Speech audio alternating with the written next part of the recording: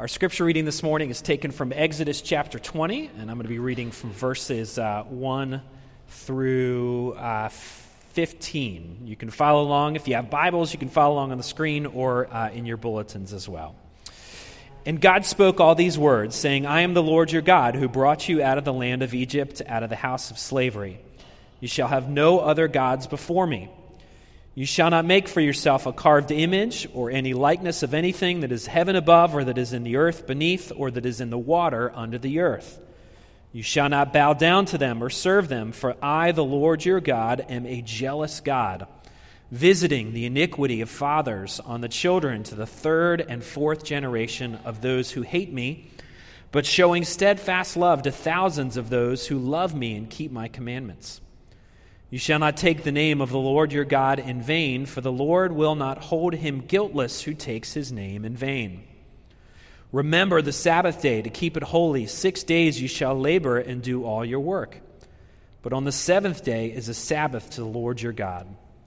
On it you shall not do any work, you or your son or your daughter, your male servant or your female servant, or your livestock, or the sojourner who is within your gates.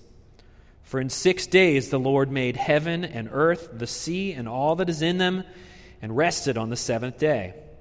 Therefore the Lord blessed the Sabbath day and made it holy. Honor your father and your mother, that your days may be long in the land that the Lord your God is giving you.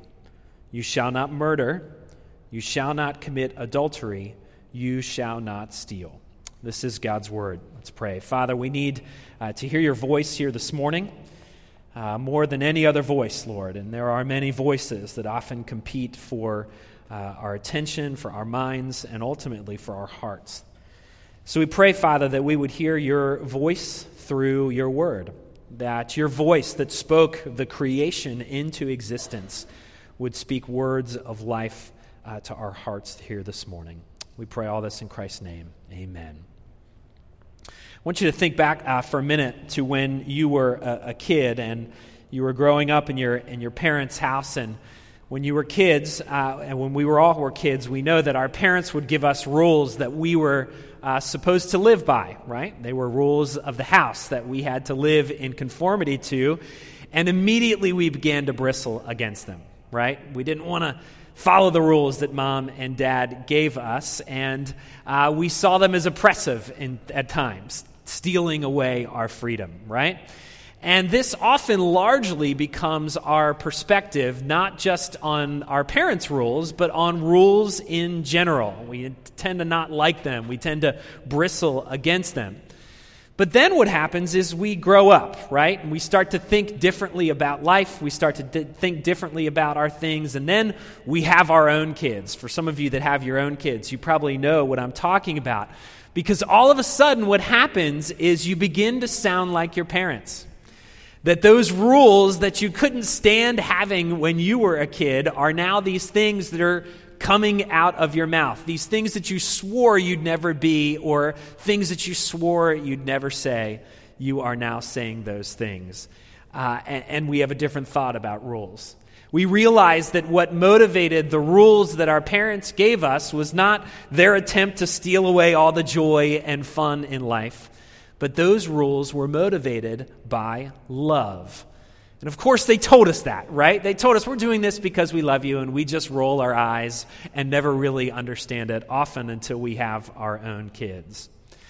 Now, we would do a lot better culturally if we began to think about rules in this way. If we began to not see them just as means of oppression, but we see them as means to which we can live life. And this is especially true about God and the commandments that he has given to us in the Scriptures. You see, these laws, these 10 commandments that we are talking about all summer, are laws that are based on love. They tell us about love. They tell us how to love God and how to love others. But they were also given to us in love.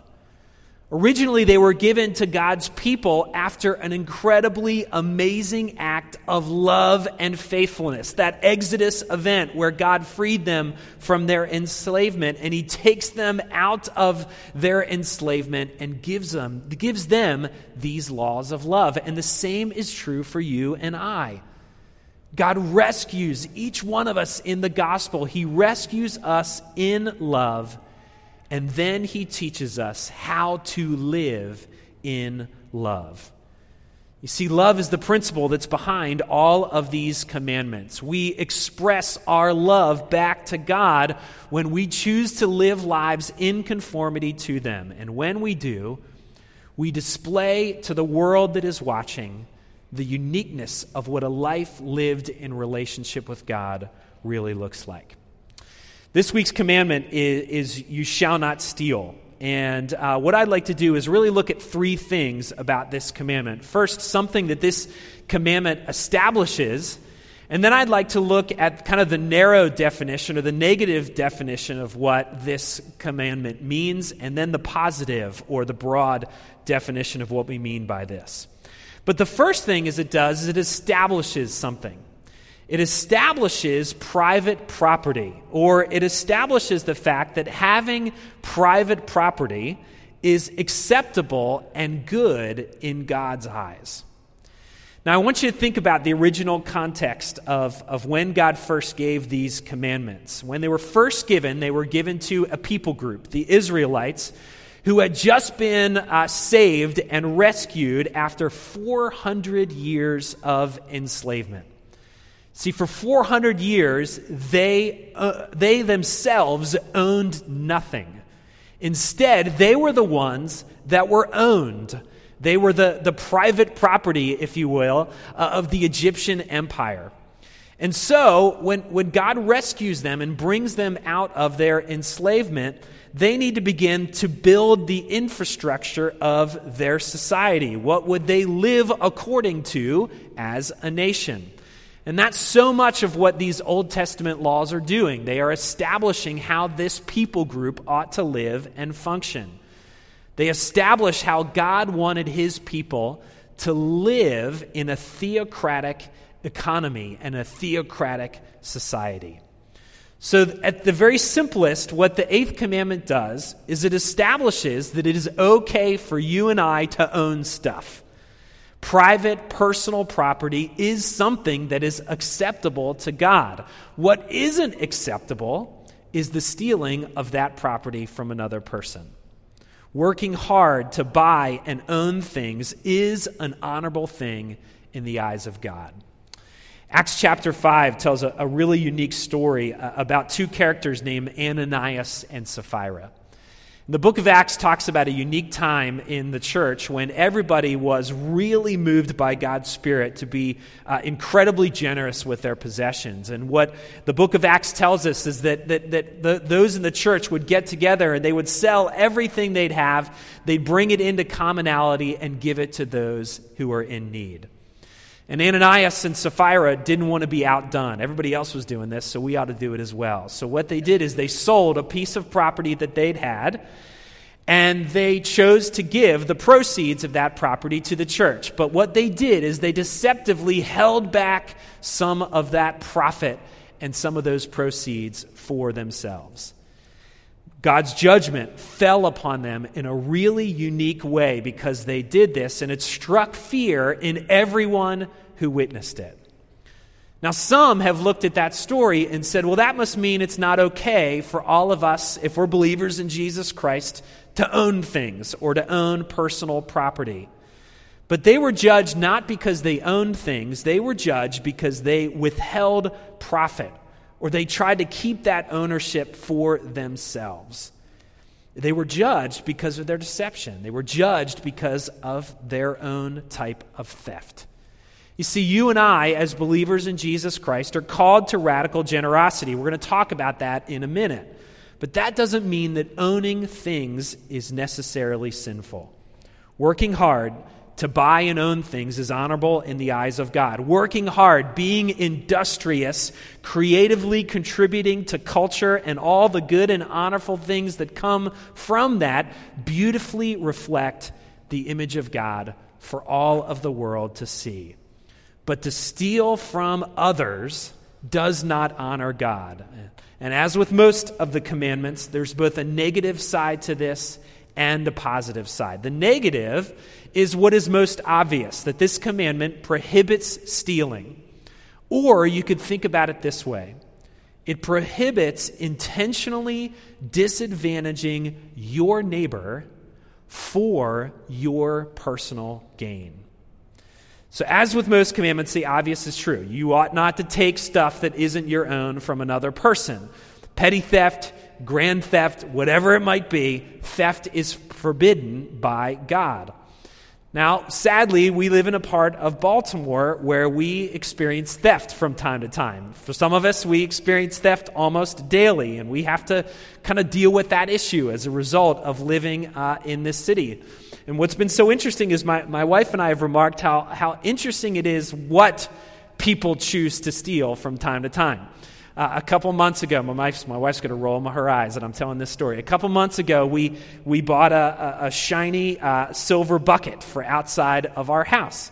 And that bucket was designed to be to hold something. Whenever we take our dogs for the walk and the dog does its business, we take a bag and we cinch it up. So then when we get back to the house, we throw it in that shiny bucket that's outside. And when that shiny bucket fills up, then we throw it in the regular trash. Well, one day we go outside and we discovered that shiny bucket had been stolen.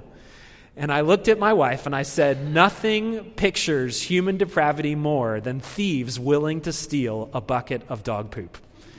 Right? This is what we deal with sometimes. So the obvious is true here, but there are less physical ways that God deals with theft in our culture. There's students copying work, cheating on tests. Those are instances of theft. Taking credit or praise for work that was not done by you is an instance of theft. There are an infinite number of white-collar instances of theft and stealing in our world. Cheating on taxes is a form of theft. Anytime, really, we gain profit at the expense of others is a form of theft. Anything that steals the humanity of another is a theft. It's a threat to a well-ordered society. Imagine the Egyptians had stolen the humanity away from the Israelites. So now the Israelites were not to repeat this same error. But if we broaden this idea to the bigger concept of the commandments, we realize that the implications of this are far deeper than we originally like to think. See, the Ten Commandments establish the importance of loving God and loving our neighbor. So the Apostle Paul, in Romans chapter 13, expands on this idea. He writes, the commandments, you shall not commit adultery, you shall not murder, you shall not steal, you shall not covet, and any other of the commandments are summed up in this word, you shall love your neighbor as yourself. Love does no wrong to a neighbor, therefore love is fulfilling the law. You see, this broadens our understanding of stealing here. In a sense, anytime you intentionally disadvantage your neighbor for your own personal gain, you have broken the eighth commandment. Anytime we step on another person to get ahead, anytime we celebrate another's disadvantage because it puts us ahead, anytime we may elevate our advancement over the advancement of our neighbor, anytime we place ourselves at the center of our ambition, ignoring our neighbor, we violate this commandment. You might be thinking, can't we just go back to the simple understanding of what this commandment means? This is far more extensive than what I bargained for. But with every negative, there's also a positive. So the negative behavior is condemned, but the positive behavior is affirmed and celebrated. So what is the positive side of this? Well, it's intentional love. It's advantaging your neighbor in ways that will cost you. There's an important point that we need to make whenever we think about this. See, the Bible affirms hard work. It affirms the right to have personal property. We talked about that before. It affirms ownership, but it calls us to think about how we own things in a different way. See, the Bible calls us to this thing called stewardship. Stewardship is the understanding that the things we own, you can put that in quotes, are good gifts that are given to us by God that He calls us to steward. And we get this confused all the time. And when we do, we wrongly often take credit for so much of what we have. A couple weeks ago, I had the opportunity to go to a coaching clinic, and it talked about how to coach athletes from novice runners up to elite runners. And there's a whole other part of my life that this applies to, and I enjoyed it for that reason. And the folks that were teaching this clinic were former Olympic coaches. So they were really engaging instructors. And I can remember at one time during the clinic, one person raised their hand and they asked this question. They said, "What is the most determinative factor of an athlete's success?" They were trying to sum up everything that we learned in one weekend. And these professional coaches said this. They said the thing that most determines an athlete's success is that they pick their parents well.